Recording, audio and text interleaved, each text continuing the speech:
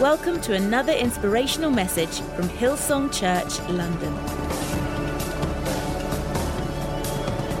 So it's been a couple of years for myself and for Lucinda since we've been here with all of you in Hillsong London. And it's just such an honor, such a privilege to be here. And we love Tim and Nicola. They are outstanding, amazing leaders. I know they're kind of stepping into a new role, but can we honor them? They're brilliant. And you are blessed to have them as your pastors. And we love Gary and Kathy, and so grateful. Yeah, aren't they the best? So grateful for, just all that has happened to this point as far as our church, and excited about the future. I'm so excited about this building in Golders Green, the Hippodrome. Isn't that exciting? I don't know why you'd call a building a hippodrome, but anyway, that's what it is. But it looks incredible, and what a stake in the ground it is for church. Hey, I know you're standing, so why don't we pray? Father God, we just thank you for the power of your word, and we ask that you'd speak to us today through your word. Lord, no matter who we are, no matter what our story may be, how we ended up here today, Lord, what we do know, what I know, is that you love everyone here in this place. And your word that we're going to open up has wisdom, it has hope, it has guidance. Lord, it challenges us, but always for good reason, always from a place of love. And so we say our hearts are open. Speak to us today through your word in Jesus' name. And everyone said, amen. You can be seated. As you're seated, just turn to someone next to you and just tell them you look better than you did last week. I mean, you're just looking great. Have you been working out? What's been going on?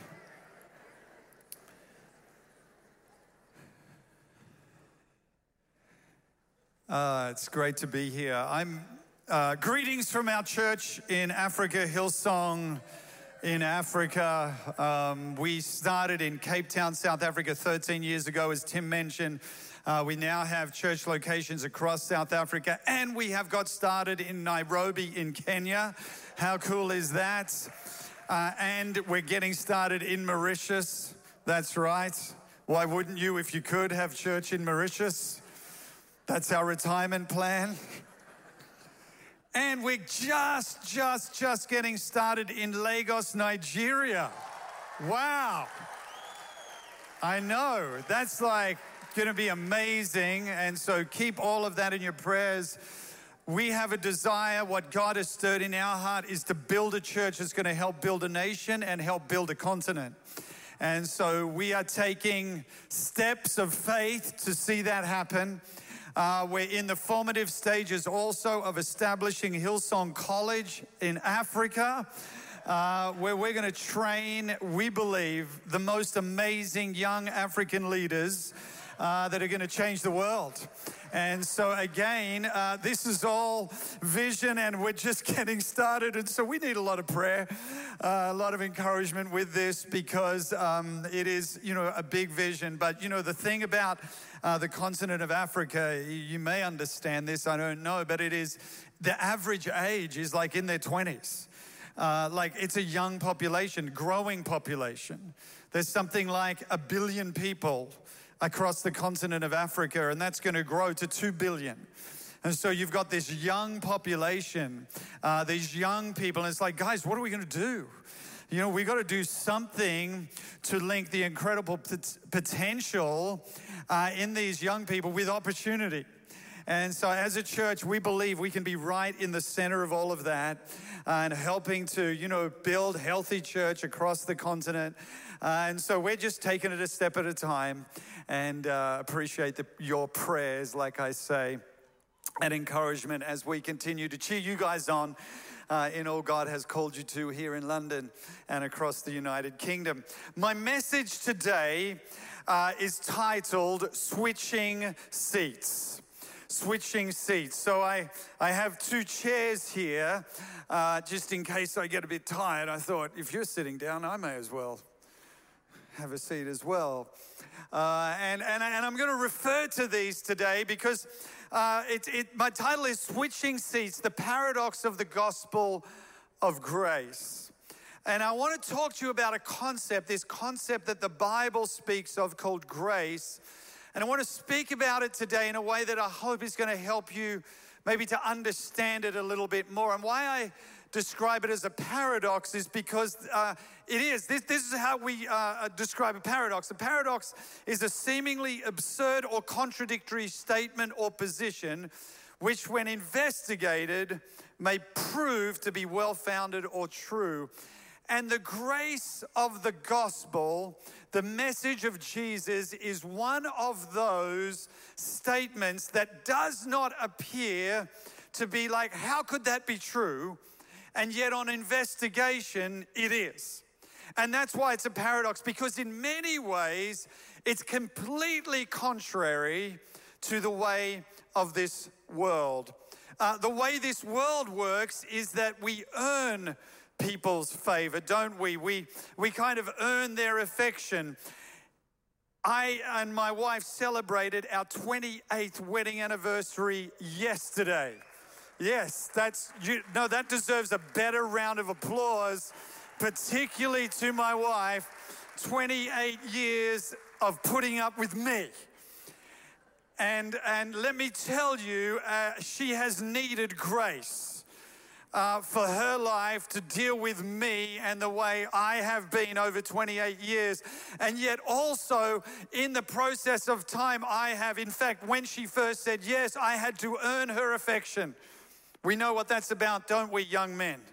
We have to earn the affection of the woman of our dreams. And I had to earn her affection in all sorts of ways. I did not have a very special car. I had a 1977 Toyota Corolla that was metallic green and it had a gold pinstripe. Let me tell you, it went faster with the pinstripe on the side. And I was just a young guy, but somehow I managed to earn her affection. There were other suitors. In fact, there was a guy who had a BMW. And in those days, he had a car phone. I don't know if you remember when cars had phones in them. He was what they referred to as a yuppie. Do anyone remember what a yuppie? 3 people are laughing. Anyway, somehow I earned her affection. But the gospel of grace is different because we can't earn it. And this is a strange concept for us, particularly in a world that we live in today, which is really all about earning things. We deserve certain things or we don't deserve them. And yet the way God works through grace is that, you know what? You don't deserve it, but I'm going to give it to you anyway. And this is strange. And so we're going to consider this. In fact, let's start. We're going to read Ephesians chapter 2 and verse 1 in the New Living Translation. Now, there's a few verses here, all right? So I hope you can stay with me. And then we're going to look at what they mean. But sometimes if we read through a little bit of the Bible, it actually helps us a whole lot. Here we go together. It's going to come up on the screen. Once you were dead because of your disobedience and your many sins. Isn't that a fantastic start? So encouraging. Thank you, Phil.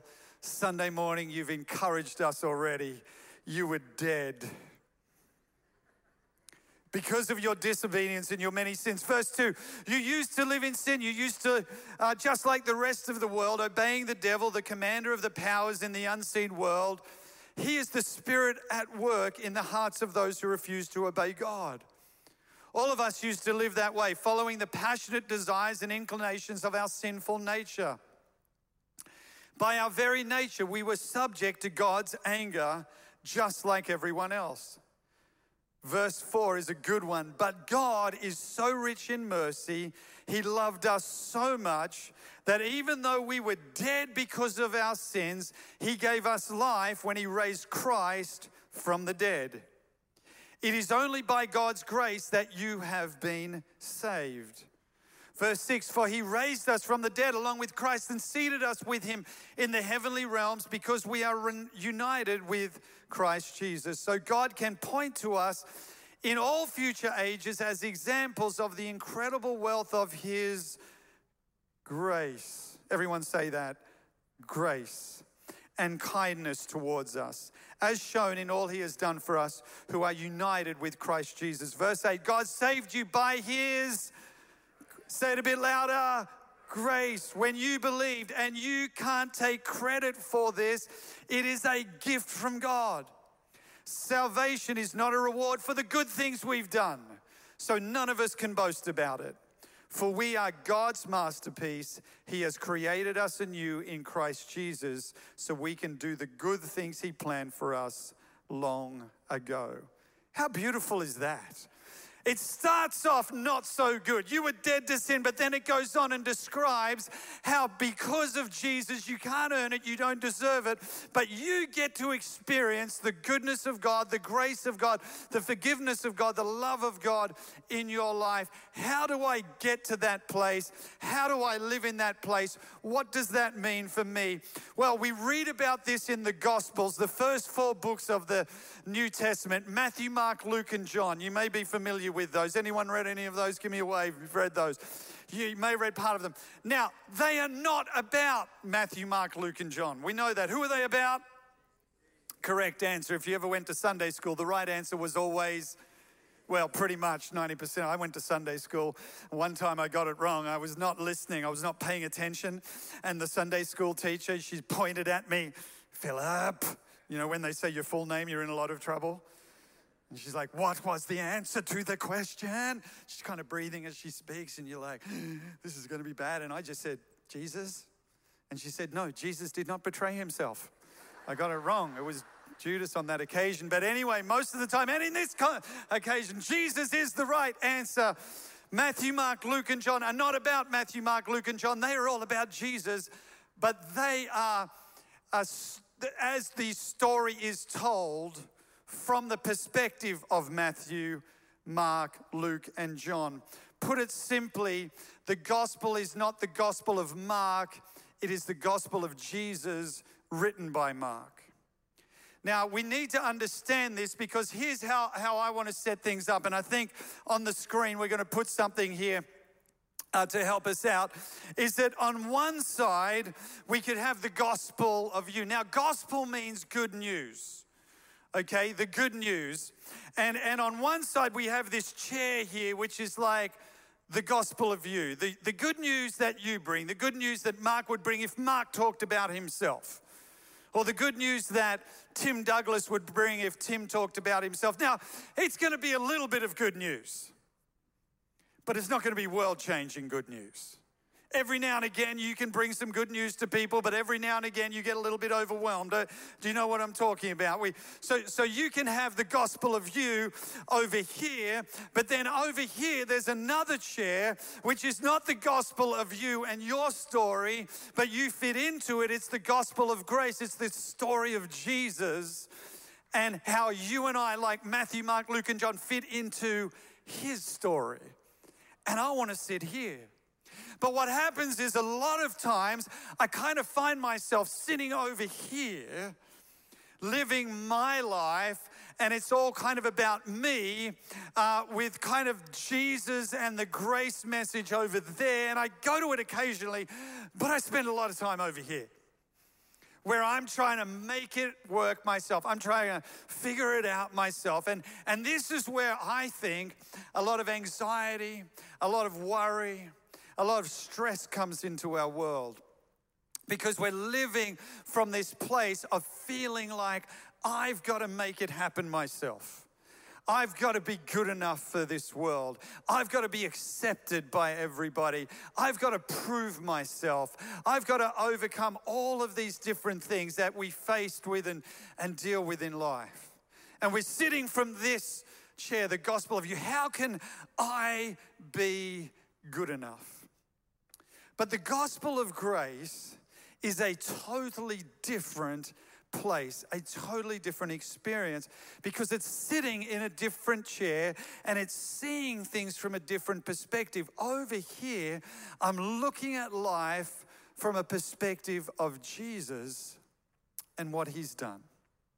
And that changes everything. Now, in order to understand this, it is, and I'm going to be clear with you because I think sometimes we gloss over it, but it is like learning a new language.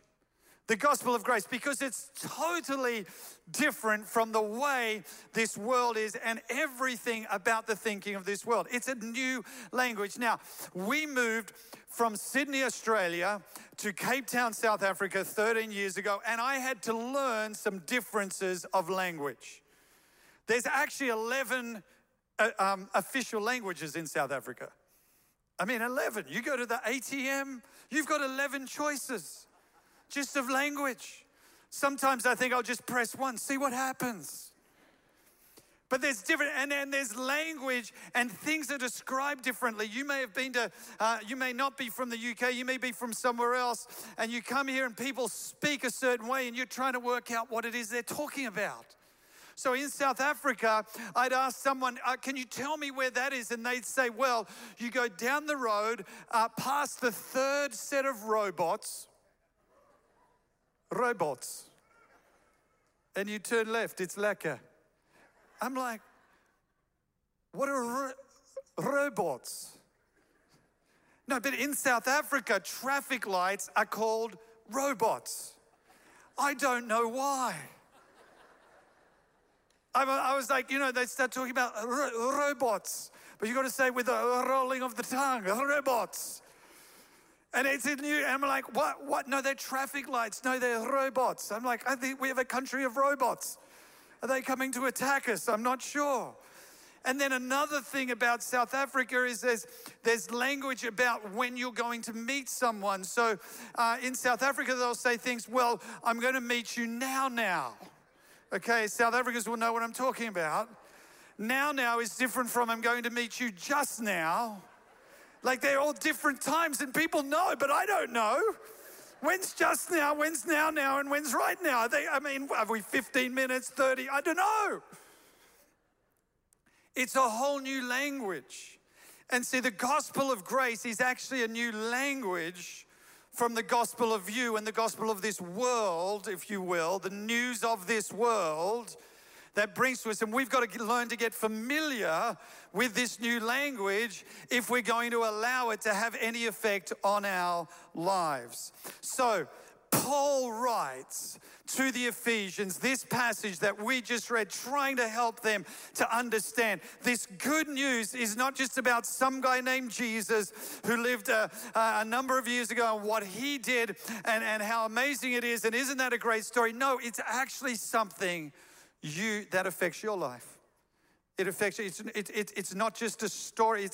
I can sit in this and have a completely different perspective on how I view the world, on how I view myself, on everything, if I choose to sit in the seat of the gospel of grace and what Jesus has done. This is a new language. It's completely changed everything. Now, for some people, actually, it can be really hard. A little while ago, in the middle of this kind of COVID season, let me tell you, traveling, if any of you have traveled now with COVID, isn't there like you just have to bring an extra backpack for all the paperwork you take with you? I have never had so many things shoved up my nose as I have. You travel somewhere, got to get another thing, stick it up your nose, and you got to get somewhere else, stick it up your nose. I mean, it's just crazy, all the things that you have to do if you want to travel anywhere anymore. Well, we ended up a little while ago in Mexico, and we were traveling with my daughter Abby to the USA, to Miami, where my other daughter was doing an internship, and we had a few extra days. We thought, we'll just go there and see her. This will be a great thing. Well, we ended up arriving at Miami Airport, massive long lines. Finally, we get to the front of the customs line. We are literally, the guy gets out of his customs officer little pod, comes around behind us and puts the kind of chain thing across to say, I'm not seeing anyone else. We're like, yes, we've made it. We get to the front of the line, he looks at us. We have Australian passports, we've been living in South Africa, we've been in Mexico, we want to go to the USA. In the middle of COVID.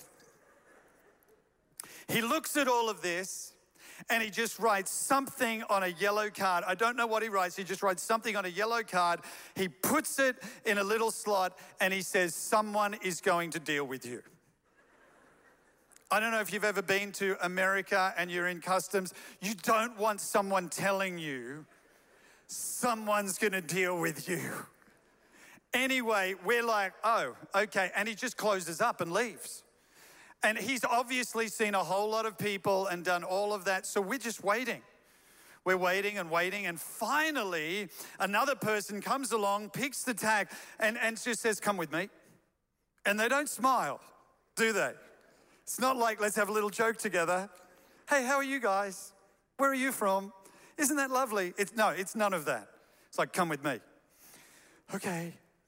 And so we do, and we go around, and then we're in another room, and then they look at everything, and then they get our passports, and they go, okay, when did you arrive? When did you leave? How long are you here? And we said that, and they went, oh, no problem. Through you go.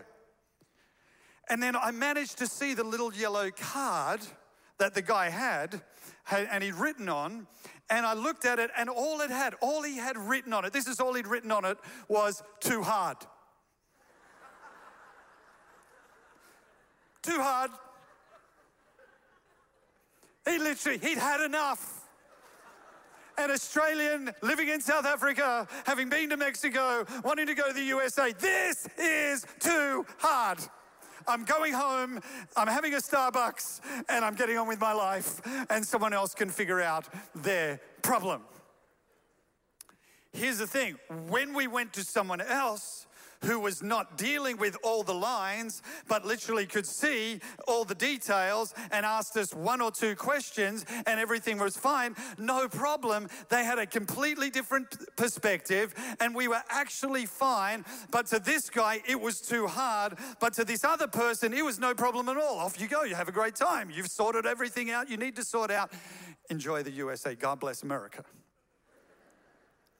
This is what it can be like with the gospel.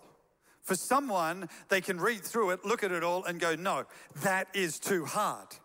Where I've been, what I've done, this behavior, that behavior, no, that is too hard. Somebody else can look at it and go, oh, okay, I get it. It's actually not about any of that. It's about Jesus and I understand him and what he's done for me. And guess what? I can walk in freedom because of Jesus, not because of all the too hard. Because if you look at all of you, there's a whole lot of too hard over in you. But when you look at Jesus, there's actually a whole lot of freedom that I can walk in relationship with God, not because of me, but because of him. The gospel of grace. So here we go, just a couple of thoughts here. The more I understand the gospel of grace, the more I want to switch seats. The more I want to switch seats. See, as I was preparing this, I'm thinking about the fact that my actions, and this is how we live, and it may come up on the screen, my actions, my behaviors equal certain outcomes, don't they? So like if I'm nice to people, then they're going to be nice back. And that's great. You know, the Bible kind of talks about that with sowing and reaping, but there's also this grace element that has nothing to do with that. But so often that's where we live. We live in this, my actions deserve this behavior. So if I'm ever driving and I'm a good driver and I let someone in and I'm courteous and they give me a little wave and maybe they put the little hazards on to say, thank you. You know, the little hazard polite moment. It's wonderful. I only first saw that in South Africa. They love it in South Africa. Hazards are on all the time, just polite to everybody. Occasionally though, you know, someone doesn't let you in, someone gets mad, someone I remember a time a little while ago, I was on my way to church, had the kids in the car, and this guy just sweeps in front of me, and I'm like, what is he doing? And then literally sweeps in front of me, and then I'm looking, and then he gives me the salute. You know what the salute is like? It's one finger. It's not saying you're number one. He gives me the salute kind of, and my kids see it. And I'm like getting mad. And my kids are like, Dad, did that guy just give you the bird? I'm like, yes. Yes, he did. Like, I'm on my way to church. I'm the pastor. I'm on my way to church, but I'm ready to burn this guy's car down.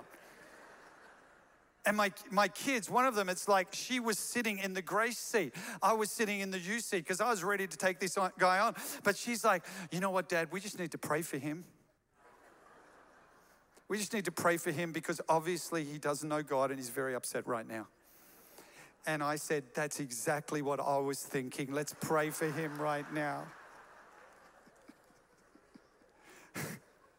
This is how the gospel of grace, because over here I'm like, if they behave well, I'm going to behave nicely back. But God doesn't work like that. Even if I behave badly, God still has a way of behaving nicely and lovingly and graciously to me. This is overwhelming. It is completely different from the language of the world in which I live. And the more I understand grace, the more I want to switch seats. See, ultimately, the gospel is God's actions and behaviors cancels out my actions and behaviors to give a favorable, undeserved response. It's not about, it's about Jesus canceling out what I've done.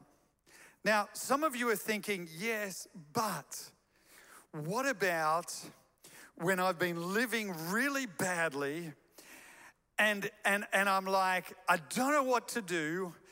And so what I've done is I've like got down on my knees and I've said and prayed, God, if you just get me out of this one.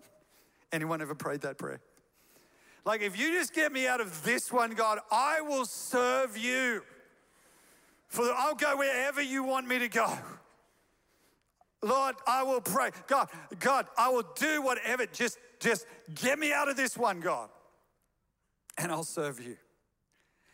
That is called trying to manipulate God. And it doesn't work. Now, I know people who will say, I actually prayed that prayer and it did work.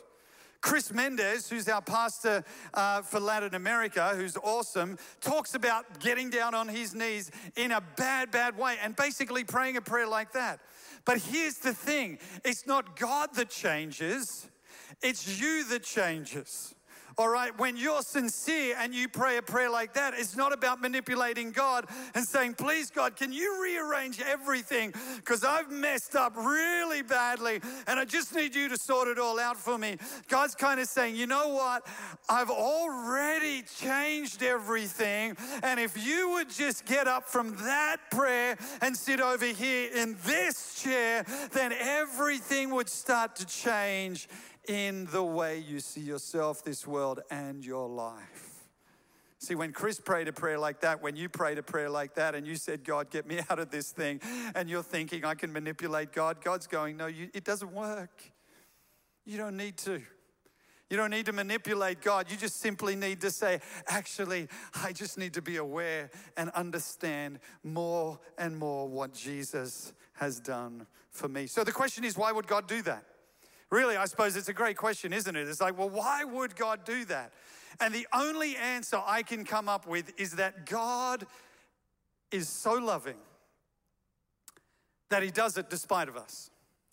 In fact, the love that God has for us is beyond what my mind can fully understand.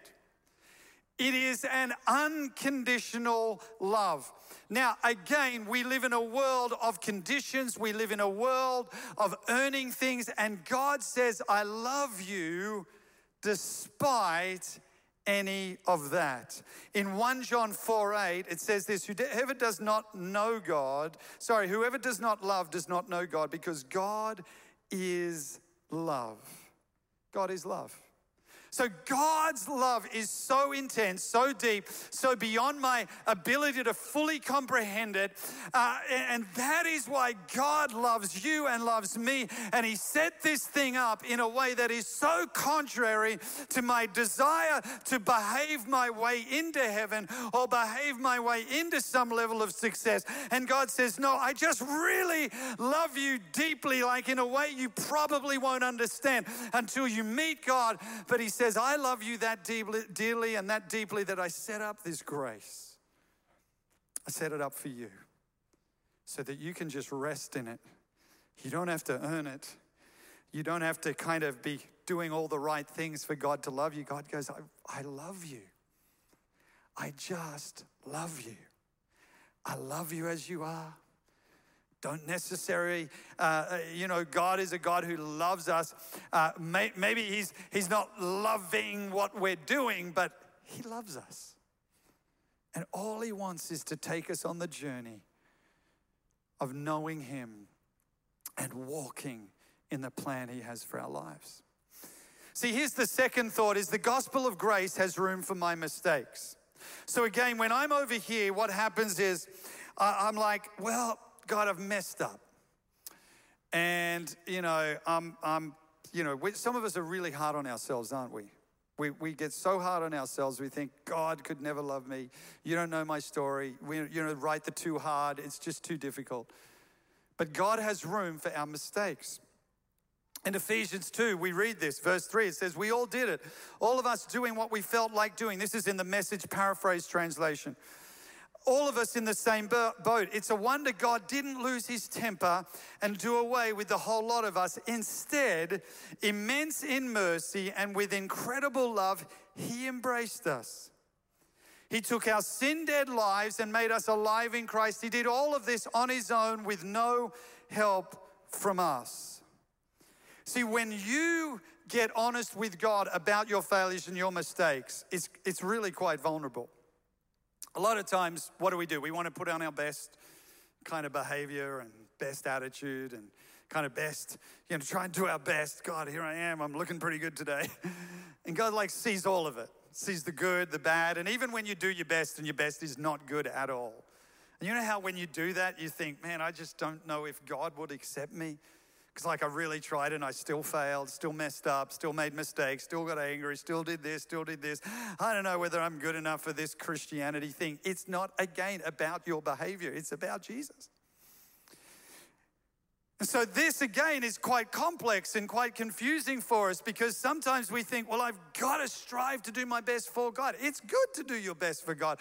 I want to do my best for God. But God loves me whether my best is really good or my best isn't that good.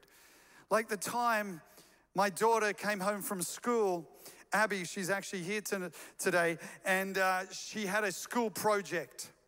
And as a parent, sometimes the projects are more about you than they are about your kids. Does anyone kind of know what I'm talking about? You take on the burden of the project. You want it to be a great project. You own the project. You Google how to make something. You go down to the hardware store. You get everything, and it becomes your project. And if you don't get a good enough mark, you want to go to the teacher and say, I worked really hard on that. And we had to make a clock. That was the project. Now, I thought to make a clock was just a simple thing, like just some paper, some cardboard, little hands made out of, paddle pop sticks, simple. Okay, so we made this thing. It was quite flimsy. It wasn't really that impressive, but it was a clock. It looked like a clock. I mean, it didn't really tell the time. Well, twice a day it told the time, but it just, anyway. And I remember taking Abby to school with the clock that we made, and as we arrived, there were other kids with their parents arriving with clocks. These look some of them look like, the grandfather clock that was in your grandparents' house. I mean, they were made out of wood. They were finely crafted. They had mechanisms. They had metal hands. They actually told the time. Some of them had alarms on. They were painted. Honestly, you could sell these and make money. Our clock was like paper and cardboard and flimsy. And Abby's looking at it and looking at all these other kids walking in with it. And I'm like, just go. You're going to be great. Go. It's wonderful. It looks awesome. Just go for it. No, they'll love it. Dad, I don't want to go in with this. What have we done? Go. Great. Yeah, love you. We didn't get a very good mark for the clock. here's the thing, sometimes you put in your best, don't you? You're vulnerable, you give it your best, and you look back and you go, that was shocking. Some of you have done that in life, and you're like, well, I don't think I'd just be good enough for God. And God's going, no, you know what? It's not about that. I think you're great. I think you're wonderful. I love you. And God has room for the mistakes that we make more than often we have room for the mistakes that we make. God is not looking at us the way we look at things. And that's why, again, there's this, it's simple, but it's complex because my mind keeps going back to this, I've got to be good enough for God. And God keeps coming back to this, no, you don't. I've already sorted it all out through Jesus. You just have to come to me with an open heart and start from that place and allow me to love you and allow me to speak into your life and allow me to show you what it means to be loved by your Heavenly Father.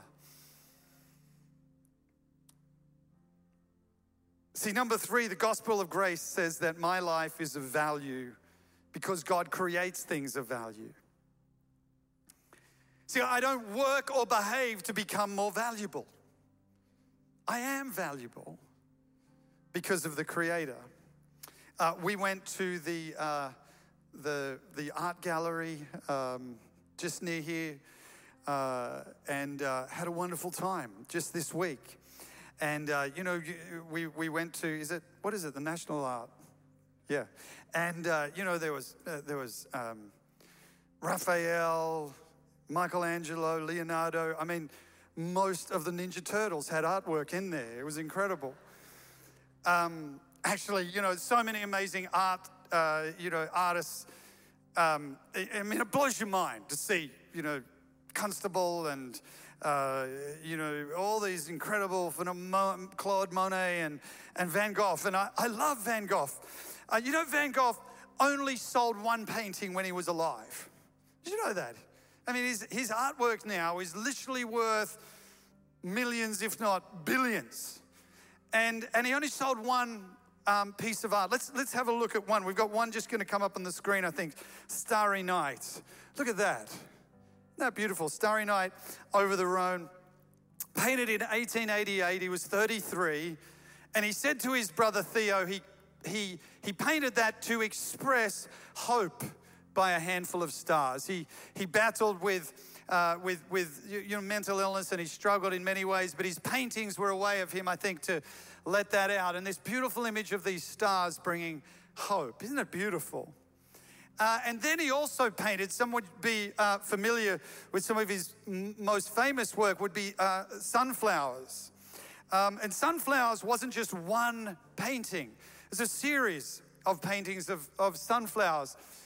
And here's this beautiful painting here in this vase. And let me tell you what makes it so valuable. Isn't just that it's a beautiful piece of art, but that there on that vase, there's a name written. It says Vincent. Vincent signed it. And because he signed it, it is incredibly valuable. But can I say this about you? That I believe, according to God's word, that God made you. And when God looks at you, he looks at you and he says, hey, I signed my name to that.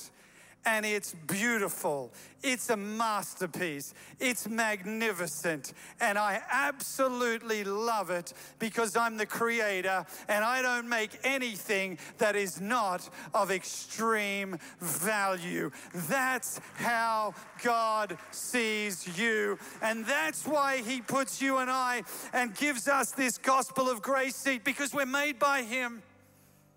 And he signed his name. And he said, you are amazing. You are beautiful. You are just incredible. And it's not because you earn your way into it. And it's not because you've done enough to make yourself good enough. But no, because right when he created you, he signed his name there and said, hey, you know what? This is mine. You are mine. And you are beautiful and precious. And I just see how wonderful you are. And see, when I start to understand that, Blows my mind. We live in this world that is trying so hard to be good enough for others in this world, for God, for all of this. And God's just saying, no, just sit down in this grace chair.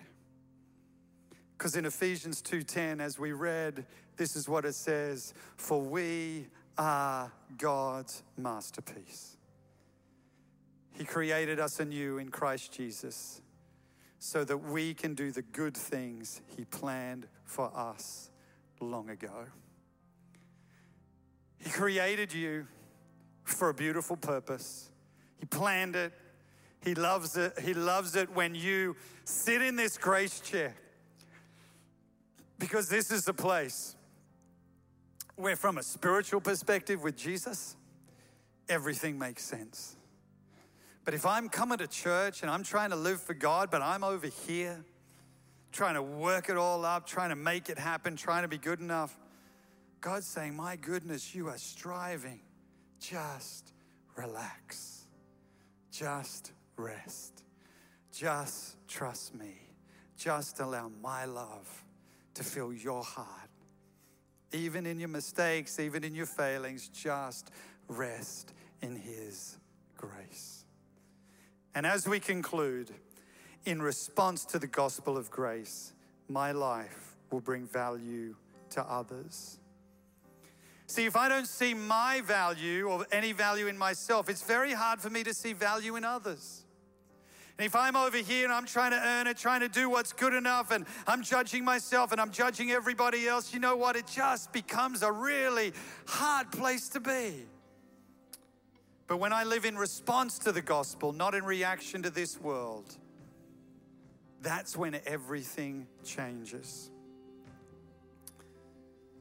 And as we conclude, let me read Romans 6, verse 1 in the Message translation, referring to this gospel of grace seat. Let me sit down and read it to you. So what do? Keep on sinning so that God can keep on forgiving? I should hope not. If we've left the country where sin is sovereign, how can we still live in our old house there? Or didn't you realize we are left we left there for good? That is what happened in baptism. When we went under the water, we left the old country of sin behind. When we came out of the water, we entered into the new country of new life in a new land. That's what baptism into the life of Jesus means. When we're lowered into the water, it is like the burial of Jesus. When we are raised up out of the water, it is like the resurrection of Jesus. Each of us is raised into a light-filled world by our Father so that we can see where we're going in our new grace sovereign country. Could it be any clearer? Our old way of life was nailed to the cross with Christ. Next one. They're not turning, but I will. Here we go. An end to the sin miserable life. No longer at sin's every beck and call. What we believe is this: if we get included in Christ's sin-conquering death, we also get included in His life-saving resurrection. We know He was raised from the dead. It was a signal of the end of death as the end. Never again will death have the last word. When Jesus died, He took sin down with Him, but alive, He brings God down to us. From now on, it is this way. Sin speaks a dead language that means nothing to you. God speaks your mother tongue, and you hang on every word. You are dead to sin and alive to God. That's what Jesus did. That means not giving sin a vote in any way you conduct your lives. Don't give in at the time of day. Don't even run a little errands that are connected with that old way of life. Throw yourselves wholeheartedly and full time. You've been raised from the dead into God's way of doing things. Sin can't tell you how to live. After all, you're not living under that old tyrant any longer. You're living in the freedom of God.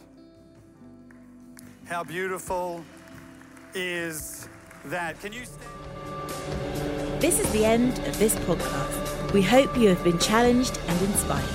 For more information about Hillsong Church London, please visit hillsong.co.uk.